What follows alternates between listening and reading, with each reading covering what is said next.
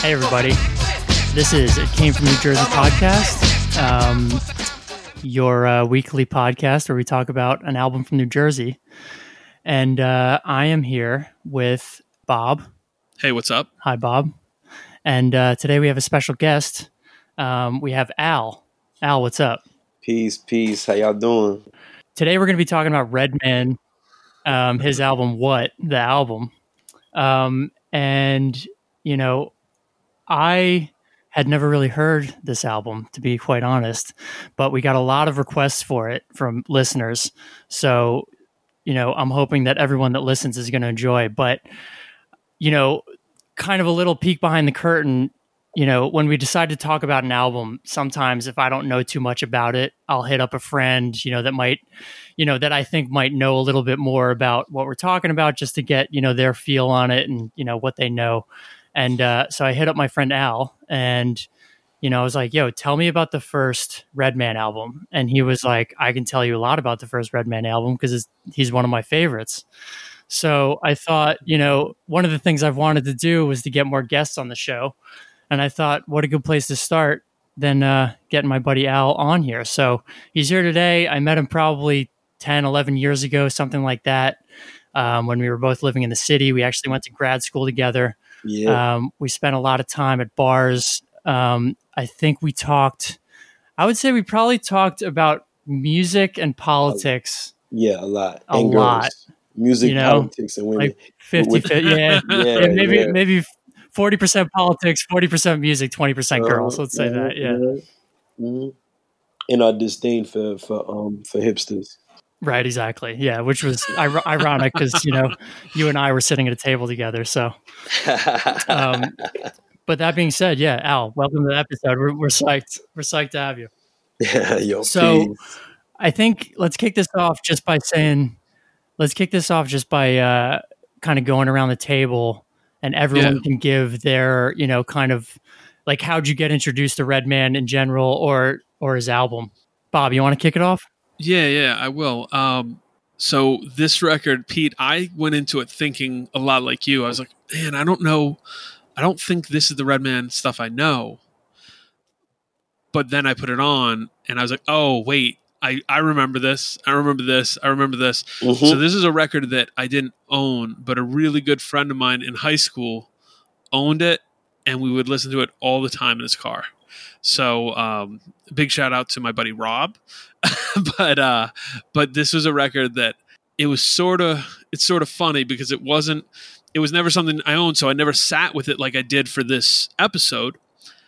But when I put it on, I was like, oh, it's sort of familiar. So this is the first time I've probably listened to it in, like, man, it'll sound crazy, but like 20 years. And yeah, I mean, I got a lot to say about it. I'm excited that this is a record on our list because spoiler, I'm a pretty big fan. So nice.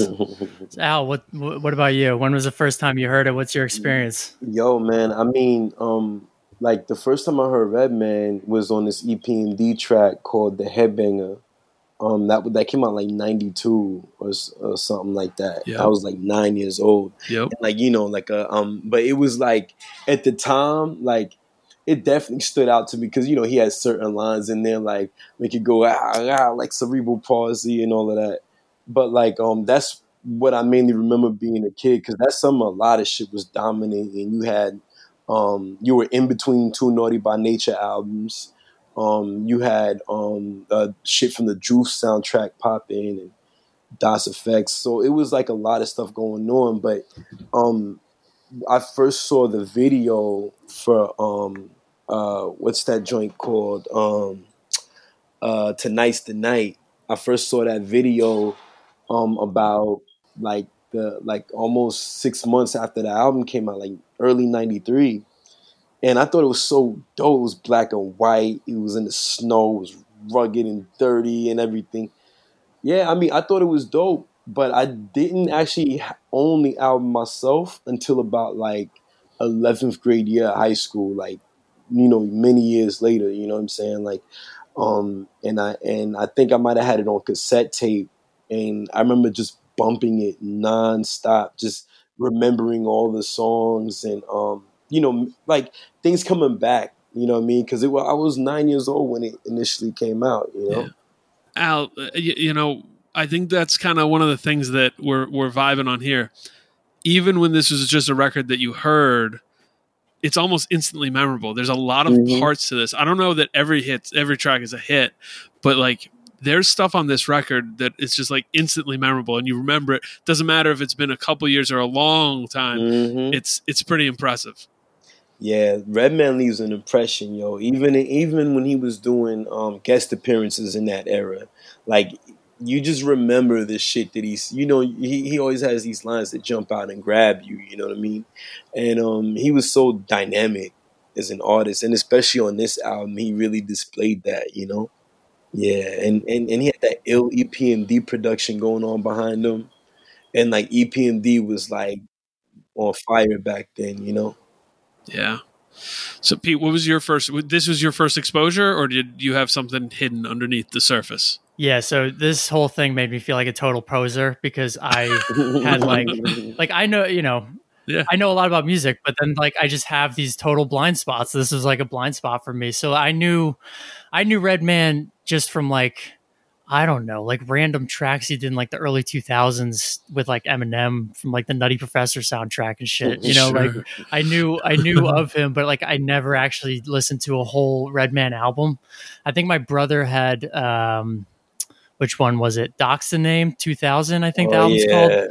Another. My brother had that, but I never really listened to it because I was the older brother, and I definitely didn't listen to what my little brother was listening to. You know, so I was coming in fresh with this. This is the first time I heard it. Really, none of the songs I had any recollection of ever hearing before. I'm sure I'd like been in rooms where it had been playing before, but just kind of didn't register with me. You know, so. I was, you know, a newcomer really to this one. Before we go any further, Al, you brought up the Juice soundtrack. And that being in 92, what a big year that was. A lot of times, you know, me and Pete do a lot of stuff. We do a lot of different music stuff. We've talked a lot of, you know, rock music type things. And in the 90s, there's these soundtracks that were big deals, and it's kind of hard to explain to people unless you are kind of a certain age and you know it. But like, there's all these soundtracks. People talk about the Crow soundtrack. There's a couple other ones I'm forgetting right now. The Juice soundtrack might be more important and bigger than any of those. I remember this shows, I think I'm just a couple years older than you guys, but this was on, do you guys remember the like Columbia House? You can send in like a nickel. You get 14 CDs or something, right? Like a penny. And then you were signing up for a subscription. Yeah, but it was like, yes, I did that. This was on my list. I didn't get it. I did get the Blackstreet CD. I did get the Ace of Base CD, but I did not get this, even though it was on my list. And I'm looking at the lineup, and it's such a reminder of like what an explosion hip hop was right there. Like rap and hip hop just exploded and took over. And this is like this funny sampling. You got Naughty by Nature, Eric B. and Rakim, MC Poo, Big Daddy Kane, Too Short, EPMD, like Grand Puba. Yeah, like so this, like we should talk about this, like because I think Redman's part of this. In this time frame, everything was exploding, and I mean, I think Redman might get kind of lost in the mix now when people talk about this era. I could be wrong, but I don't hear people talk about him. And when I listen to this record, I'm like, damn, I think people should probably talk about this dude more. Yeah, man. When I listened to it, I was just looking, looking at albums that came out that year. And it was like such a huge year for hip hop. It seems like Dr. Dre, The Chronic, Arrested Development, 3 years, Gangstar, Daily Operation, Far Side. You know, like there's so many big albums. Beastie Boys. So I don't know. I mean, then that's what made me think to myself, like, well, maybe there's a reason I overlooked this one because I had all these other albums. I just didn't, I never got to Redman, I guess. But Yeah, Bob, I definitely agree. It seems, I mean, I'm not super deep in the hip hop world. Right. Maybe you can shine a light, but like, it seems Yo, like he gets overlooked a little bit at this yo, point. I mean, like at that time when that album had dropped, like there was so much going on. Even he says himself that like on his own team that he was down with, the Hit Squad, he was even lost in the shuffle of that. Cause like at the same time, because just for a little background, Redman, like personally, and you guys are right, like when people talk about the top 5 rappers, the top 10 rappers, they always forget Redman, right? No one ever says Redman, but then let somebody list their top 5 or top 10 and then say, yo, where do you put Redman though? And then they'll be like, oh shit, you know what? Come to think of it, he should be up there. You know what I mean? He's always this afterthought, but as soon Yeah. as like people like hear him, they're like, oh shit, like yo, like that's right. Like this motherfucker was nasty. He needs to be there. Like him and like Busta Rhymes were these like really dope dynamic rappers. And like even though like when you think of that era, there's a lot of shit that came out at that era and everything. Um like cats like Mm-hmm. Redman, cats like Busta Rhymes, their style, and even though they had a lot more longevity than a lot of people that came out in that era, their style in that time captured that time so perfectly, because like the ramen style at that time on the East Coast was really dynamic, really like boom pow, like you know what I mean. And like that's how and Redman was, because Redman had like crazy wordplay.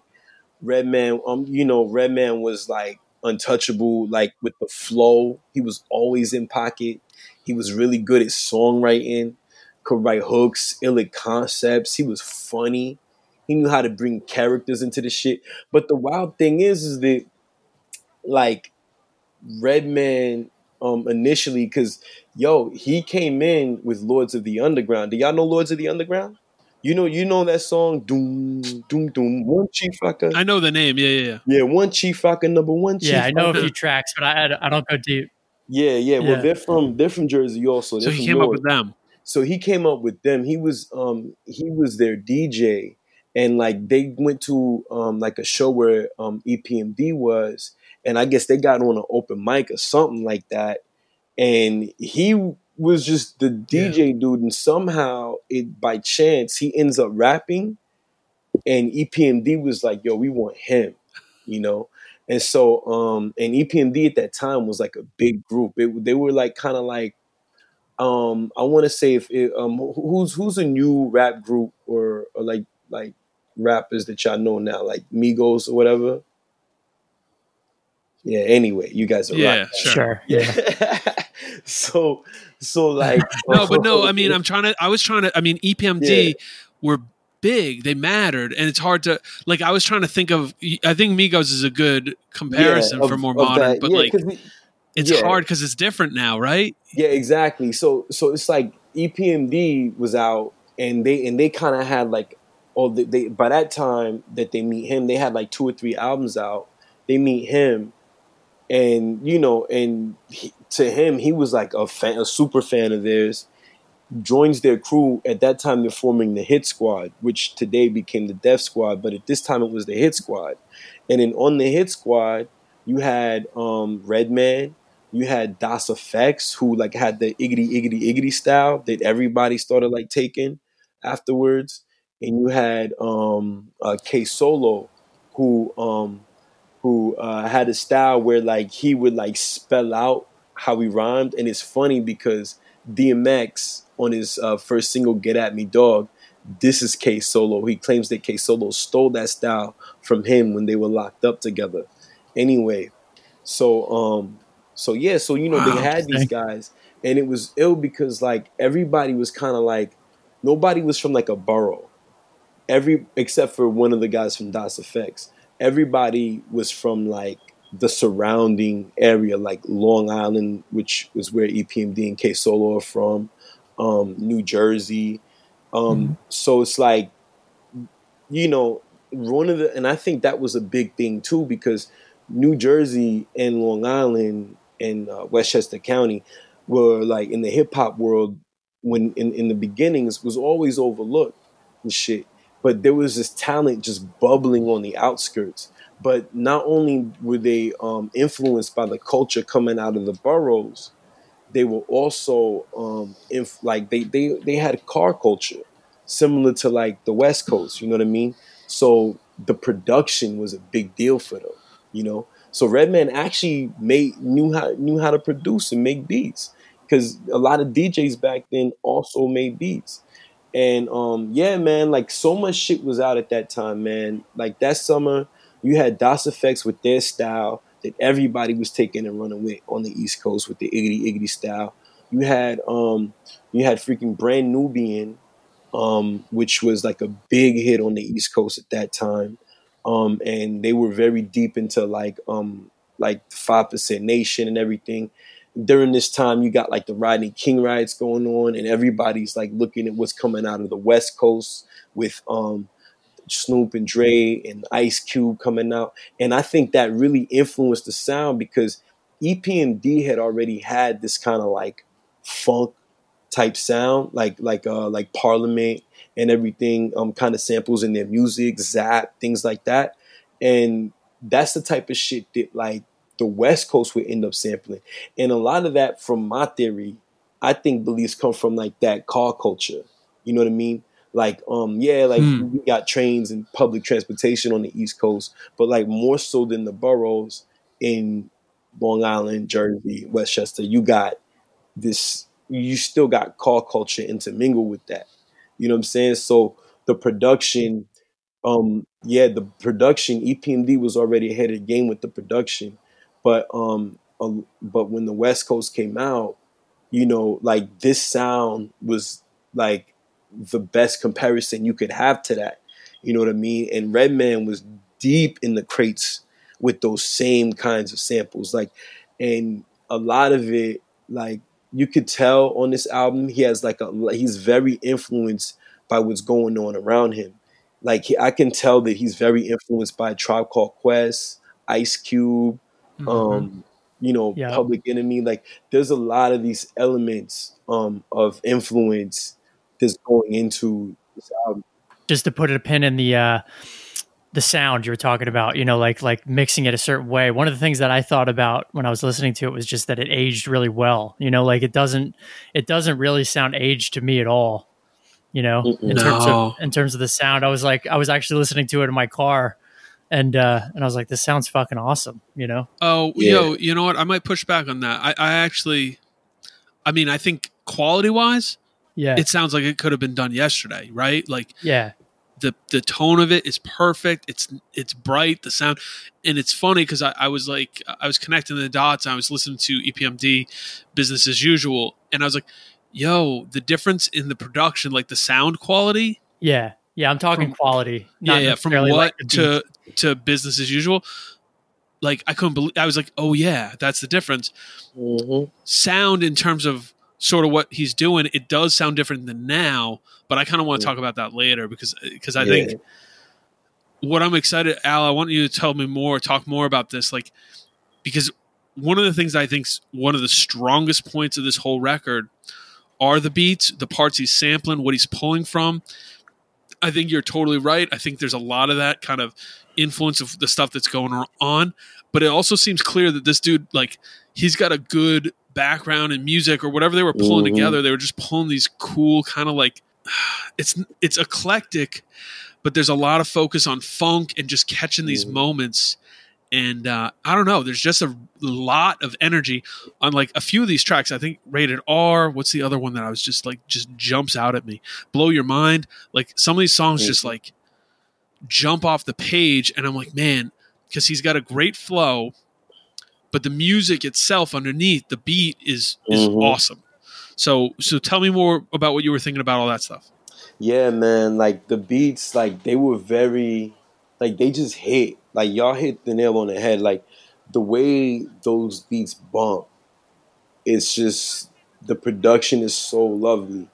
And then at the same time, it's like he matches it with the right kind of energy.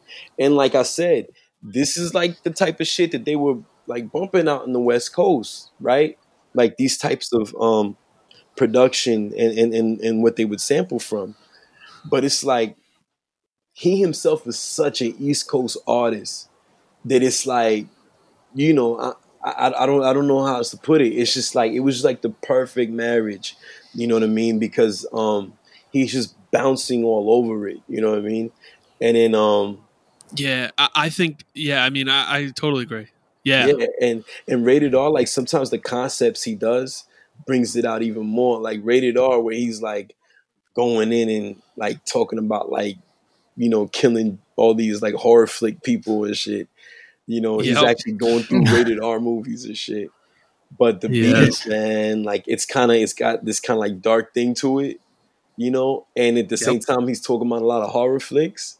You know what I'm saying? Like Yep. it just He's got it with just Michael makes it Myers, Mhm. Jason, Norman Bates. That's right. Freddy Mhm. Krueger. Yeah, he gets everything in there. I really like the Yeah, dark vibe of it. I mean, like yeah. it's like this perfect marriage because it feels like a party record. Like it feels like an album you can like put on at a party and just play the whole thing like Mhm. front to back. But at the same time, Yeah. there's like this underlying like dark tone over the whole thing. You know, Yeah, man. it's And cool. Rated R, the that song in particular, like that's like a James Brown sample. Like I've heard many Yep. people use that same like loop, but it's like or that same break, pardon me. But it's like he just makes it sound like dark because of the Yeah, way he gets into the concepts and the character that he turns into depending on the song, you know what I mean? And I think that does something to the production as well, you know what I'm saying? Yeah. Well, you used a word early on that I hadn't hit my head when I was listening and thinking about this record, and you said dynamic, Mhm. and that's really like I want to talk about. We talked a little bit about the music. I want to talk about Redman's flow and the way he moves through these songs, and also Mhm. just his voice, because Yeah. I think he's very East Coast. His voice is very East Coast, and he's kind of got Mhm. that gravel, and he's got grit, and it's if he didn't do what he does, and I'm going to get to that, Mhm. you could almost say this dude has a flat voice, like a monotone. But Exactly, he has yeah. so much personality. He does so Mhm. much with that, and he goes Mhm. so and then when you throw in one his wordplay, two his Mhm. concepts, and three he's going full at with harsh vocals, harsh words, right to it, but also it's so clever. So like that over this kind of bright energetic music, like Pete was saying. Pete, you used the right term. You could put this on at a party and Mhm. people are going to bounce. People are going to feel it and like, you know, kind of bob their head to it. But if you're listening, you're like, oh, damn, there's a lot going on here. And I think that's where I didn't put together the idea of how much he could be feeling some of the West Coast stuff or how much that's vibing across. But I think that's total, because I was wondering, I'm thinking Mhm. about that. I'm like, you know, a lot of the more East Coast stuff I'm familiar with doesn't have that same kind of energy, that glow that this record does. And it felt like the perfect middle point of Yeah. those two things, right? Yeah, exactly. I would say this, I was just thinking of this line, like where he was like, I snapped the neck of Maya Myers and I freaked it because it was August and he was talking that trick or treat shit. Like, Yeah. I don't know why that kind of wordplay just jumps out to me. You know what I mean? Like, the thing is, at that time, I mean, like, yo, on the East Coast, the competition was thick, but the marriage of production and flow and the way that he did it, like, period, East or West Coast, like, you didn't really like have that like that. And not only that, but like talking specifically about like rappers that were coming out of New Jersey, particularly out of like Newark and everything, like a lot of rappers from that era out of Jersey were very, very dynamic flow kind of rappers. Like you had but from different ranges, not necessarily similar. Like I mentioned, Lords of the Underground, Chief Rocker, and yeah, all of that. Like, you know, or Poor Righteous Teachers, or even Queen Latifah or Rod Digger, Nikki D, and hmm Apache. Apache had an album out that year. that was just fire as well. All these rappers at Double X Posse was another one. And all these rappers that were out around this same time, right? They kind of like they had like this kind of bounce to their flow, or like just this kind of energy, you know what I mean?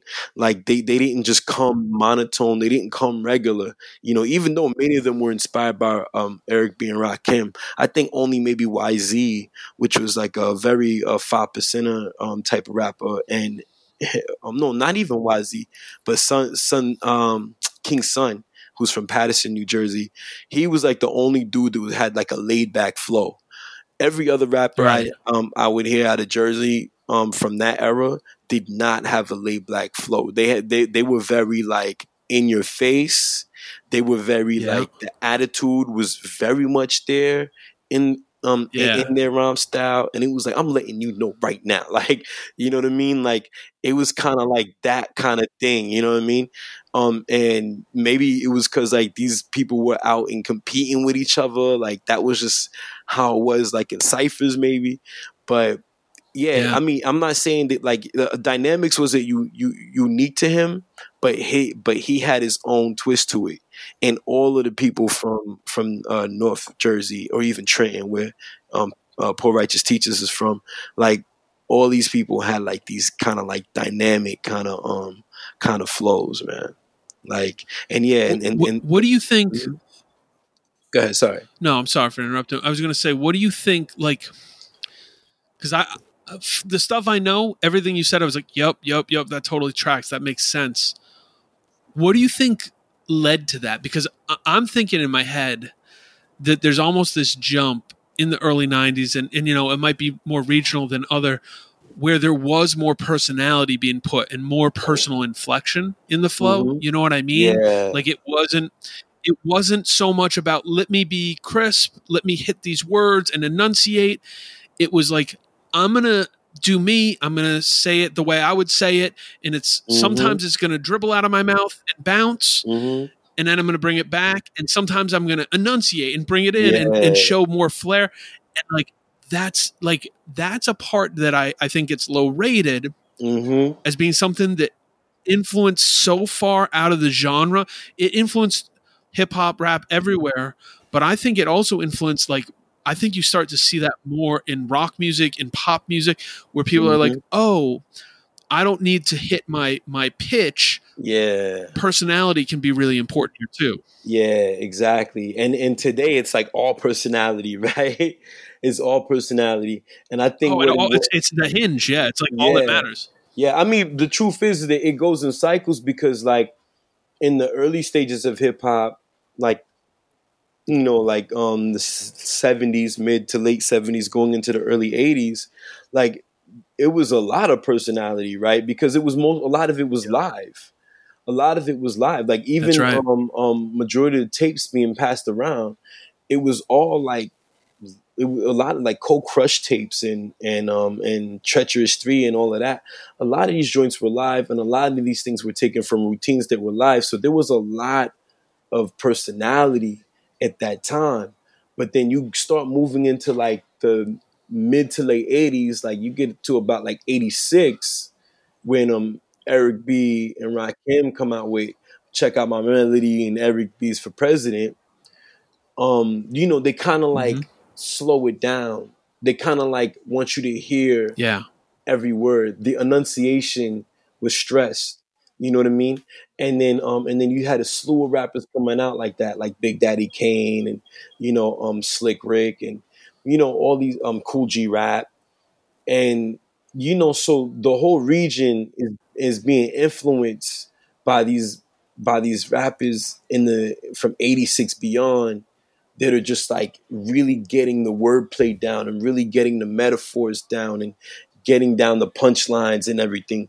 Not just like, you know, like 2 years ago, a friend of mine, you went from that to like, I'm trying to think of like a Rakim line, but you know, like it just got more complex. You know what I'm saying? Like you went from that to, I could say, I used to stand on the block selling cooked up rock, money busting out my socks, so I really would clock. Like that's Cool G Rap. Like then now people are like fitting more syllables into what they're doing.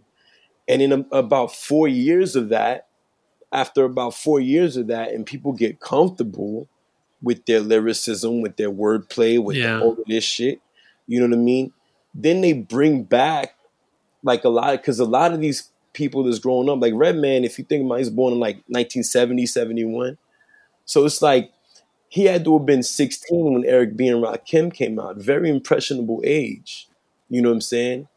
And then by the time this album is dropping, he's about like 22. You know what I'm saying? So by that time... That's one of the things I was thinking about is he's 22 doing this, right? Yeah, exactly. So by that time, he spent his elementary to middle school years studying the rappers that were about dynamics, that were about showmanship, and all of that. That's his first introduction to hip hop. Then he's in high school, right? And fucking like he's studying Cool G Rap, Eric B. and Rakim, Slick Rick, Sarai Boo. Like he studied Big Daddy Kane. He's studying all these guys and how they're blending the personality into lyricism. But these guys were more serious. You know what I mean? They were more serious with the flow, and a little bit more monotone in some cases, right? And so now, and this is his impressionable age, and he's perfecting his style because if he has already been engaging with hip hop by this time, you know what I'm saying? And then now, here he is, 22. He's a student of the game. You know what I'm saying? And then he combines everything he learned from his childhood to his impressionable years and threw that into this album.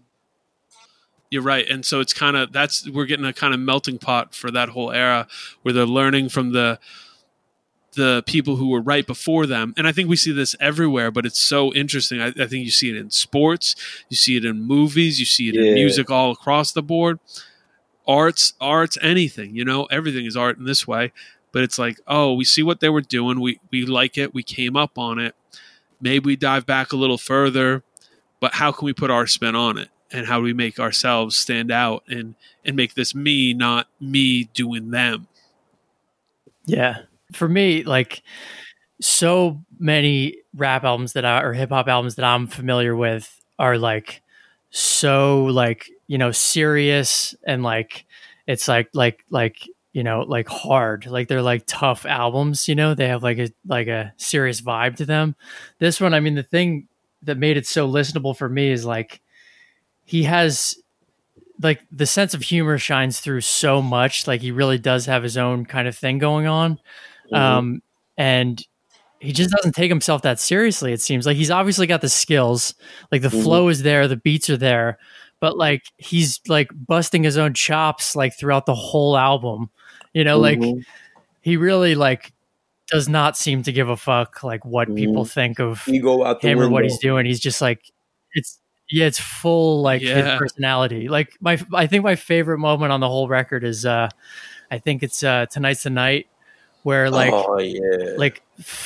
20 seconds in, like there's like the needle scratches, and it's like, yo, what is this funky shit, and like then he just goes right back into it. It's fucking awesome. Yeah, that's Hurricane G. She's actually this another rapper, Afro Puerto Rican rapper. But like so he goes into it and he's talking like all this smooth shit, like about like right, Jackson and everything.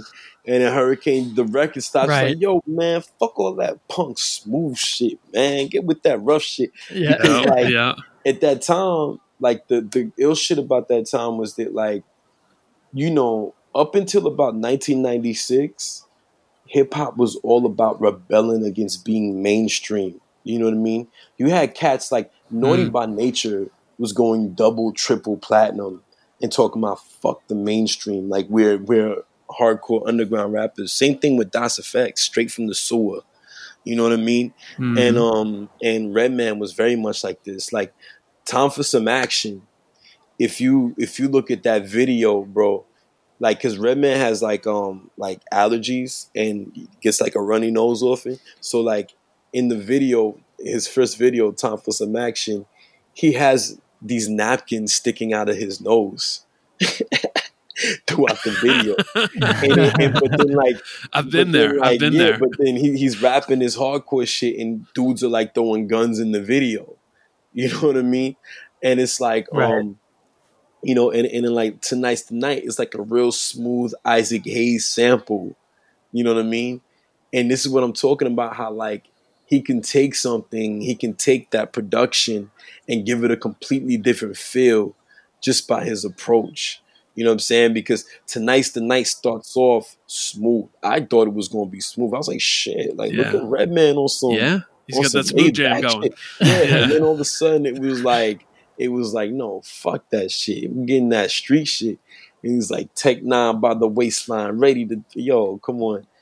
And then it was, you know, I'm really so glad you guys brought that song up and that part, really you know? Yeah, that was the yo Redman, man.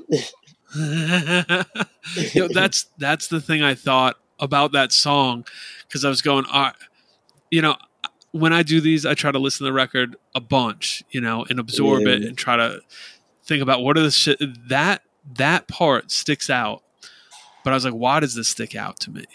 Because exactly what you said, it's sort of like this weird meta, like commentary about himself, about doing this record, about what people think about him doing this, and what would it be like for the people he knows if he drops this like laid back slow jam and tries to be smooth, you know? And I just thought like that's something that I noticed on this record. I mean, a lot of records that come out, a lot of like hip hop and rap records that come out around this time have this. They have a playfulness, and like, yo, it's playful. It's like it's not always self-serious. But what I've come to, because like I didn't realize this when I was young, like the goof songs, like when you get to the end of this record and there's, you know, Super Lover Interview, you know, A Day of Superman Lover, like, yo, it's funny, but it's also fun and it's silly and playful. But about the music, no, it's dead serious. And they're playing with the form, they're playing with what they can do. And it's like, I think this record, I mean, especially does that all over the place. And I mean, there's like 5 songs on this record that I just think are like undeniable and like, whoa, tonight's the night is one of them. And yo, you know what I love about Tonight's the Night? Like on the hook, like like black people, we do some shit called snapping. I don't know if y'all know about that. It's like they used to call it the dozens back in the day. This shit, and it's like snapping. It's like you go back and forth dissing each other. Like, yo, you talk about how ugly somebody is, your mother's this or whatever. If you listen to Tonight's the Night on the hook, he's doing that. You know what I mean? It's like exactly what you're saying. Like, yo, he's kind of making fun of himself. You know what I mean? And throughout the album, he has this thing about Reggie Noble versus Redman. So from my perspective, the hook is Reggie Noble and Redman snapping on each other. You know what I mean? If you listen to it, the hook is just all night. The Mary Jane Girl sample. You know what I mean? So underneath that is him just talking shit. You know what I'm saying? And I'm like, yo, he's breaking balls. Yeah, kind of at himself, you know, which is so sick. I love it. But the wild thing is too is that the sample, the Mary Jane Girl sample, goes so beautiful with the Isaac Hayes beat. See, I didn't know about the Isaac Hayes sample back then. I literally thought they sampled like a remix of that song, the Mary Jane Girls, All Night Long. Oh, wow. Yeah, that's how perfect that shit fits into that beat too. Yeah. Shit. I think there's a lot that could be said about that side of the production. It's just how like, and it's different now. It was different then than it is now. You know what I mean? It's amazing to think about what you can do when you sit on a MacBook and what you could drop tracks, you know, and weave. But what was being done back then, it's just incredible because it's, you know, I think it's something people should think about music is listen to this and try to, you know, deconstruct it, pull it apart, and think about the person who was like, yo, you know what I'm going to do? I'm going to take this and this and I'm going to overlay it right here. They're doing that in their head. Yeah, And yeah, that's such a next level amazing thing. Like I get crazy when I think about somebody yeah. being able to do that. It's But awesome. yo, it's different. It was different because back then, labels had bigger budgets, right? So like these cats would spend Yeah. all day in the studio, like or like 3 days straight in the studio. You know what I mean? So it's like all they're doing is devoting all that time to creativity and coming up with shit on the spot, and they got this room locked to themselves. Or like they've been thinking about these things. Like he talked because at this time he's actually living with Eric Sermon, which is one of the guys from EPMD. So he's living out in Long Island with Mhm. this dude, and he's taking long trips on the LRR, the PATH train, the subway. He's just riding through the tri-state, and it's like he's coming up with concepts as he's on these long train rides and shit. And then he gets to the studio and he's Yeah. spending like hours upon hours at the studio coming up with concepts. If you're signed to a label today, God forbid, you're not getting budgets like that to That's not the spend that case. much Yeah. time in the studio to do all of No, that. no way. And if you do have like your No. own kind of studio thing, it's probably a home or something, and there's probably things that are going to distract you. Maybe if you know what I mean, like. But if you're like away from home, locked in this creative space, and you have to devote all that time to just being creative, Yeah. and you do that about like 3 days straight every other week. You know what I mean? You're gonna come up with some Yep. shit. You know? Now I've heard some musician friends that I know that were on a major label in the '90s always refer to it as the fat '90s. You know, just there was always money for everything at that point. But other thing I wanted to say, the other track similar to Tonight's the Night. I think that moment is my favorite on the record. But the moment that I feel like kind of distills Redman's total, like his whole vibe for me, is the song "I'm a Bad," where it Yeah. switches to the techno Yep. bit, because it's like 15 seconds of like super tough, straightforward delivery, and then Yep. it's like juxtaposed with like this total goofball shit, Yeah. and like for me, I feel like that's like his entire essence in like 15 seconds. Yeah. No, well, that's not techno. That's actually Miami bass music. He's like You know better than me. Yeah, that's like mine, like kind of like Luke Campbell, like face down, ass up. That's the way we like to fuck. Like that's how the beat, that's how that rhythm goes. Yeah. And he was kind of like, "Yo, I do what the fuck I want," you know what I mean? Just gets on that, and he does that to show you, just to play around, but still show you he doesn't skip a beat, gets right back to where he left off, and it's seamless. You know what I mean? Yeah. That shit is seamless, yo. Like completely different Yeah, BPM no, it's great. and everything, and just gets right back into it, yo. Shit is ill. So like, Blow Your Mind, where he goes into Korean, that was always my shit. Yeah. Oh yeah. He just starts rhyming in Korean for no reason. Yeah, it's good. So like, I'm gonna take a step back here. So I feel like, and again, like I'm not super in touch with what's going on in hip hop currently. I just kind of keep tabs, but I've seen recently over the last couple of years, like newer rappers kind of talking shit on the older generation. I don't think Redman's got involved in that really, but I'm thinking about like Lil Xan was talking shit on like Tupac. Someone, I forget who it was talking shit on T.I. Like it seems like there's a lot of that happening, or at least there was. I mean, do you think that younger generations like have any? Do they even know who Redman is? I guess, is he even like on the map at this point? Man, I really don't know. But the thing is, it's like he embraces them. I know that, like, because I've heard him in interviews say, like, yo, like, like when he first came out, like with the album, like the older generation of hip hoppers didn't embrace him.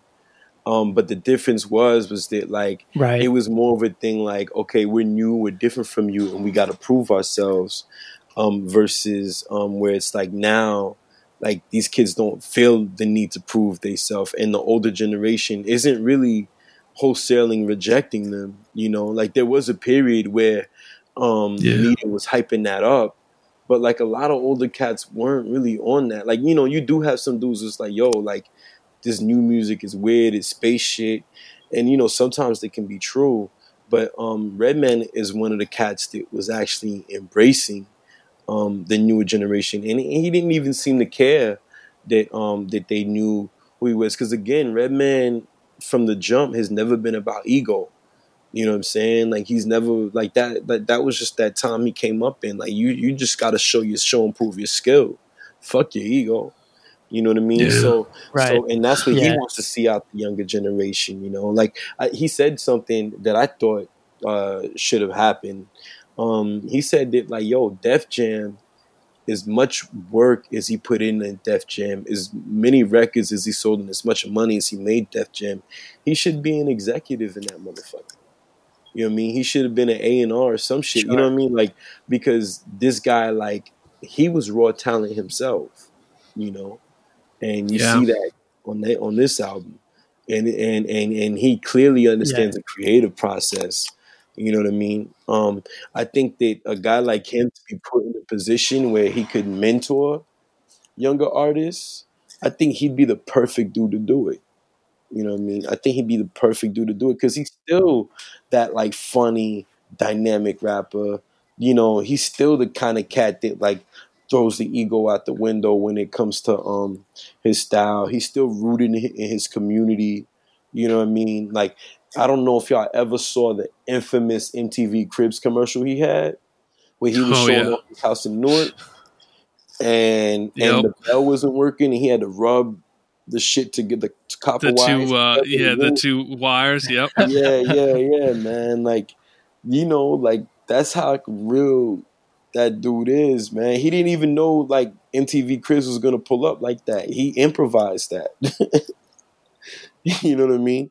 That's the kind of cat that he is, man. And like I think that like you know, like I think that he would be like if these young dudes was like if any one of these young dudes was like, yo, Redman was a big influence on me coming up, I think that he would probably take that cat under the wing. I don't know for sure, but I think he'd be the type of dude that would like actually reach out and be like, yo, I appreciate that.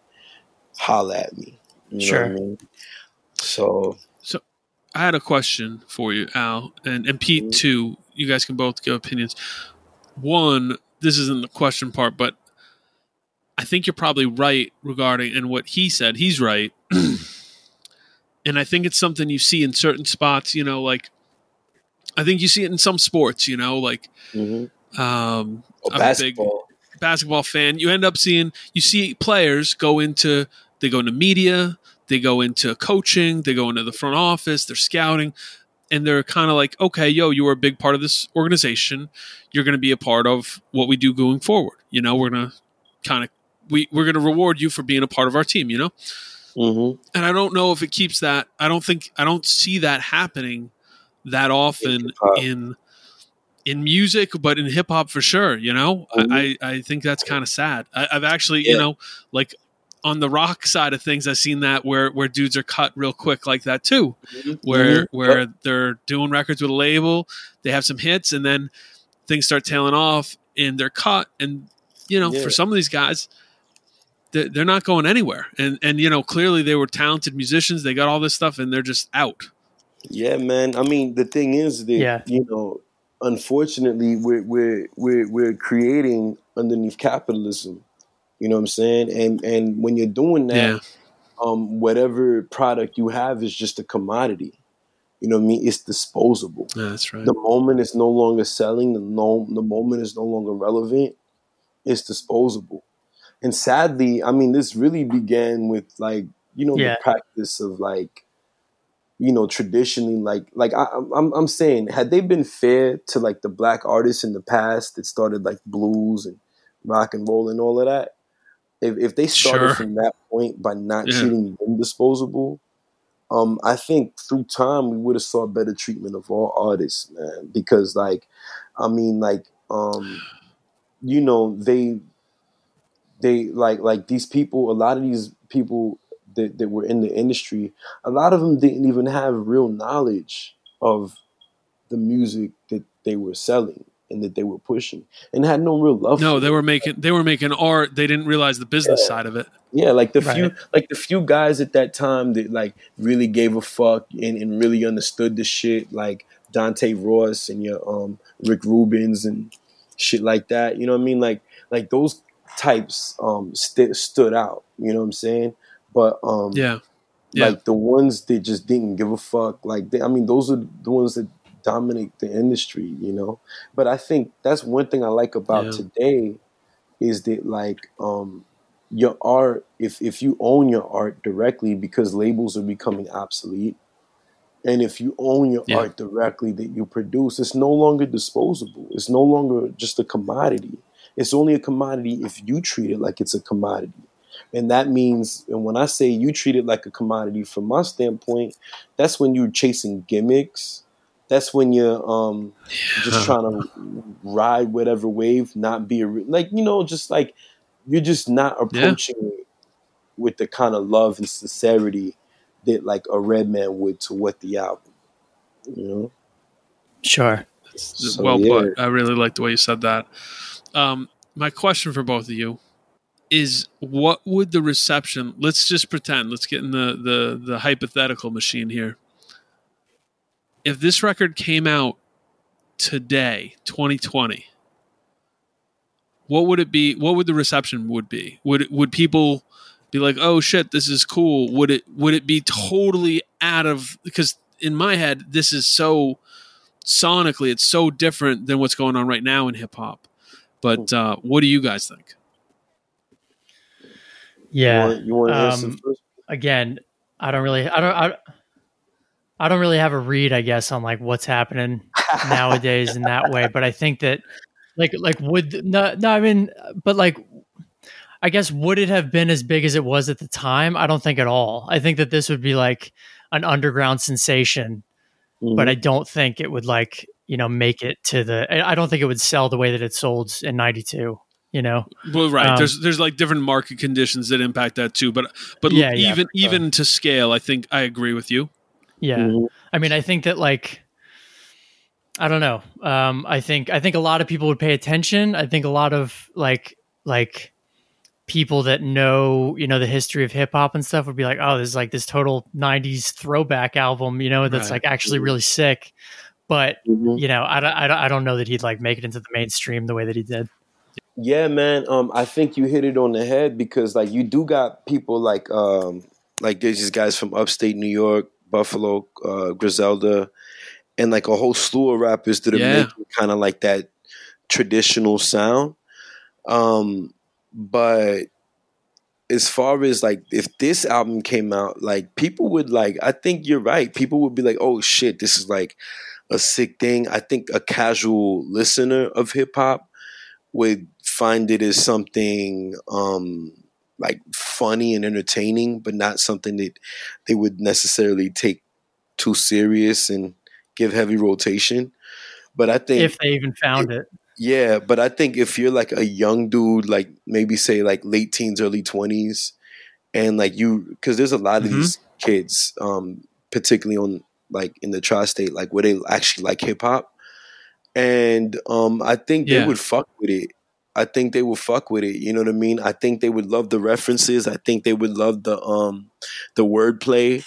I think there's a slew of kids, these like, like music nerds or whatever, they will fuck with it. But I think you're right, Pete. And one thing I did want to say I forgot to say when the album did drop, it sold 500,000 copies, but he was supposed to sell more.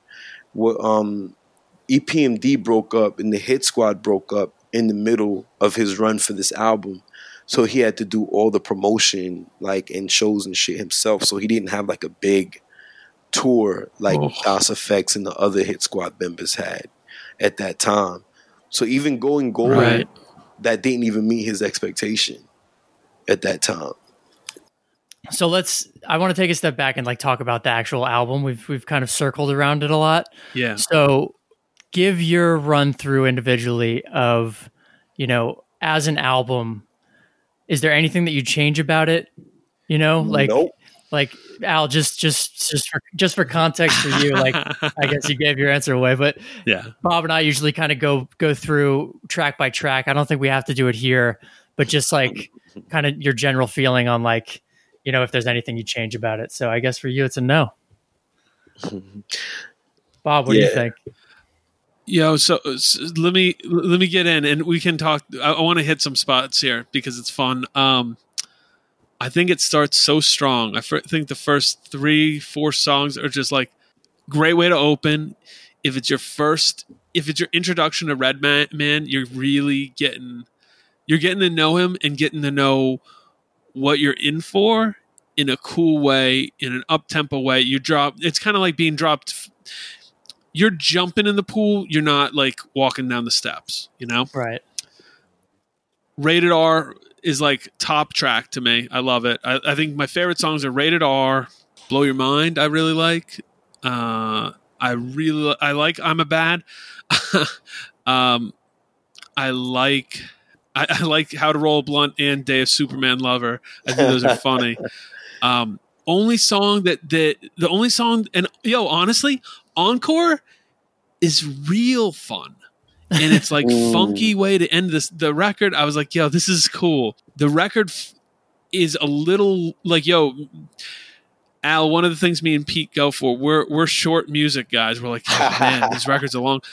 This record, for a record that's 51 minutes, is 51 minutes. That's long. It's not that long for a hip hop album. It's not. And I also think there's different flow to it. Yeah. Well, that's typical, right? There's a flow to it. That's sort of why there's breakups. There's like these different narrative parts that you're following along. So it's almost episodic in a way, Yeah. I think the song Watch Yo Nuggets is not the best. I would cut that too. Yeah. I'm trying to think if there's any others. Funky Uncles I actually like. Redman meets Reggie Noble, funny little thing there. There's a couple tracks I'd cut, but yeah, right. Like there's a couple tracks I'd cut, but like the only one that really stands out that's like, I don't really care about is Watch Your Nuggets. For me, Watch Your Nuggets is the weak song. I would cut that. I mean, the big thing though, a lot of hip hop albums at the time that I'm familiar with, at least, there's always those skits. Yep. There's like a lot of them a lot of the time. This one, none of the skits bothered me. I feel like they all like kind of play a part in the theme of the record and like the flow of it. So like that was cool because that's always something that I'm like again, I always want records to be like half an hour maximum. Yeah. And usually with hip hop albums, I'd find like at least 10 minutes of like fluff that I just like don't need, Yeah. So I was happy with that. I think it's 51 minutes, but it really doesn't feel like 51 minutes. No, it doesn't. Every time I listen to it, it flew by. The songs like really, really seamlessly go into one another. There's like a really great flow to the whole thing. Yeah. So I don't know. My favorite songs, Time for Some Action, So Rough, Rated R, Jam for You, Tonight's the Night, probably. No, Tonight's the Night is good too. Yeah. Yeah. Before we get to Al, I want to. Yeah, go ahead. No, so that's pretty much it. I'm sure there's like one or two other tracks that I would cut. I can't really think of them off the top of my head, but overall, it's like A-, I'd say. Like it's like nearly a perfect. This is a really good record. It's real. It's of the records we've done, it's the one that I was, like I said, it was a record I was. Familiar is not the right word, but recognized is the right word, I think. And I think it'll be in rotation now, and it's a fun one. And about the skits, I think it's underrated and something that I was real into when I was young. But there were good ones and there were bad ones, and there were ones that you could feel it and like that I'd listen to every time through, and there's ones that I'd skip, right. And this record, it makes me think a lot about the same thing I was saying about the flow, the wordplay, the beats. The skits feel well thought out. They feel like there was a lot of effort and energy put into the idea and like where it's going to be and how it's going to be in the record. I don't know. I really like it. Yeah, man. Al, give us some thoughts here. As far as the length of the album and the skits, you're going to want to thank De La Soul and Ice Cube for that. because De La Soul was the first ones to do skits on 3 Feet High and Rising in 1989. And then and Ice Cube continued on with that formula. And they were the only ones that I know of from the early 90s that had albums that were that long and had that many skits and had, and Redman was like the third person that I know of to incorporate that, you know what I mean? Like, into his album. And that's why I said, like, yo, like, his album feels to me like an East Coast version of an Ice Cube album. Less conscious, though. So Rough is, like, the only real conscious song on it. But, like, his album is like a East Coast version of that, with the production, the sound, the length, and the concept of, like, using the skits to tell a story, kind of, or to give a certain feel leading up to each song.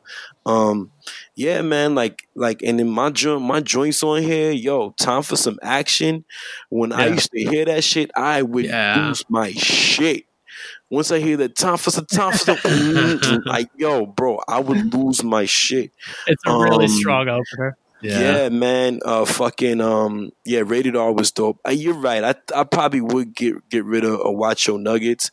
I like Hardcore. Hardcore is actually a remake of his EP, of an EPMD feature he did, and like he expounds upon it, and he's going through, like, because the original verse was just him going through the R's, talking about his name, but then in this one he's going through like all these different letters and shit, and I thought that was dope.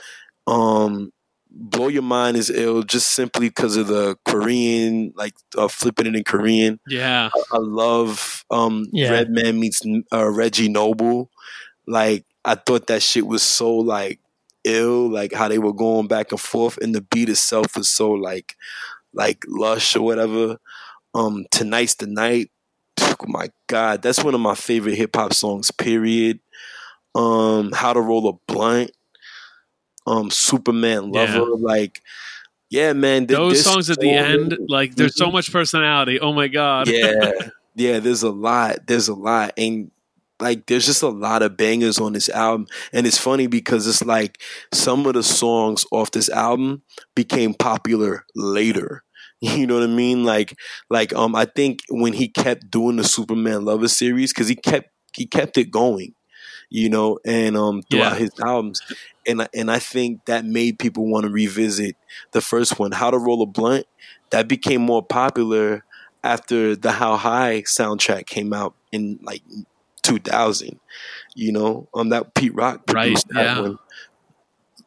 Yeah, so I forgot that came out on there too. Oh my God. Yeah, man. Like, they was just so and that's how like that's how the album stands the test of time. Like, it didn't have the impact it should have had when it first came out, even though it was like commercial success, but like the lasting impact, like it was one of them joints that just like it stood the test of time. And people found themselves just revisiting it. You know what I mean? You could throw on Tonight's the Night somewhere, and, like, you know, with the right crowd, you know, people will start rapping that shit line for line, you know? Yeah. Right. Al, thank you so much for joining us. This was awesome.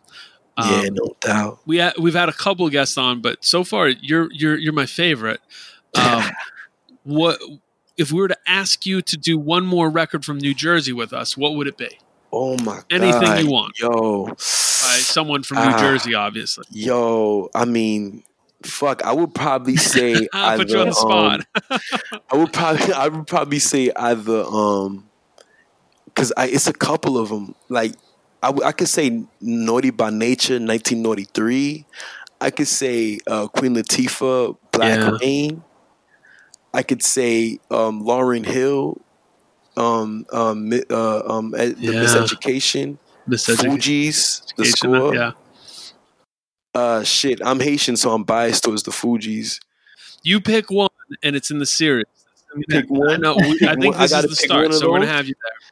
Jesus Christ! No, we'll keep it a secret right now. But you Okay, got to get back to Pete and let him know what Yeah. you want to do next, and we'll put you in the schedule. We want to do it. Oh man. We've got, just for the record, we've gotten lots of requests for most of those, especially the Yeah. Fugees, I think might Yeah, be the yeah. most requested. So, Yeah, Al, man. is there any music right now that you would say, hey, if you're a fan of Redman, or if you're a fan of hip hop from this era, or just anything at large, is there anything you'd recommend people check out? New music, newer stuff? Yeah, man. Definitely check out like the Griselda dudes, West Side Gun, and all of them. The Locks just dropped something recently. I would definitely say, really look out for like Jesus Christ. Man. There's Rim the Villain. He's really dope. He's a Brooklyn dude. Yeah, man. Damn. I'm trying to think who else.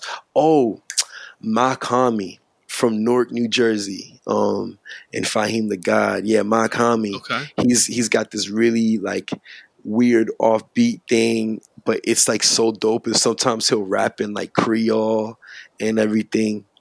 Yeah, man. Really? I would say definitely check him out. All right. Nice. Yeah. All right, guys. I think that might be it. I think Al, the thank only you again. yeah. No doubt. I was going to ask a movie about, or I was going to ask, I was going to ask a question about Redman's movies, but I don't know. Have you guys seen Seed of Chucky or Nutty Professor 2? I've seen neither of those, unfortunately. Wait, but I know I heard Seed of Chucky's supposed to be dope. Seed of Chucky is actually really fun. Nutty Professor 2, I don't think I've ever seen. And I don't think I've seen it either. I've definitely seen How High, but it's been a long time. Should we? All right, so maybe this will be our assignment. Is that Al? You gotta pick out a record for us. You get Pete in on that. We'll set it up, and we'll try to watch either Nutty Professor 2 or Seed of Chucky and go from there. We'll pick one of those. We'll review the movie at the same time. All right? There we go. Yeah. No doubt. Matter of fact, I know what the album, what album I'm down to do if you ain't got nobody to do it. I know which one it would be. Let's hear it. Oh, The Score. Fuji's The Score. It's lock it in. We'll do it coming in the future. Artifacts, awesome. though. Wait, I'm bugging. Artifacts, between a rock and a hard place. Yo, it's either between Artifacts or Fuji's. I'm sorry. I can't. No, it's good. You know what we're gonna do? We're gonna do one, and then we'll do the other one after. So we'll do a series. Word. Pete, where can you find us on social media? Social media, Instagram, Twitter, Facebook. We are at It Came From NJ Pod. And then you can email us at itcamefromnjpod@gmail.com. And again, we really appreciate all the feedback we've been getting. It's really awesome to hear, your thoughts on not only the episodes, but requests for future episodes and all of that good stuff. Yeah, and, emails, comments, stories, your stories with any of these records. We love it. We'll share it. We're going to do a couple more of those episodes where we just talk about what we're hearing. That's fun. So thank you, everybody. Yeah, man. Oh, I want to plug in my handles. Is it cool if I plug in my handles? Oh, yeah. Let's get Al, of course. Oh, sure, yeah. Everybody follow Al. Yo, yeah, check me out, man. Alunique _noise with a Z. That's Alunique _NOIZE on Instagram. Love to hear it. All right, guys. Have a good one. Thanks for listening. Peace.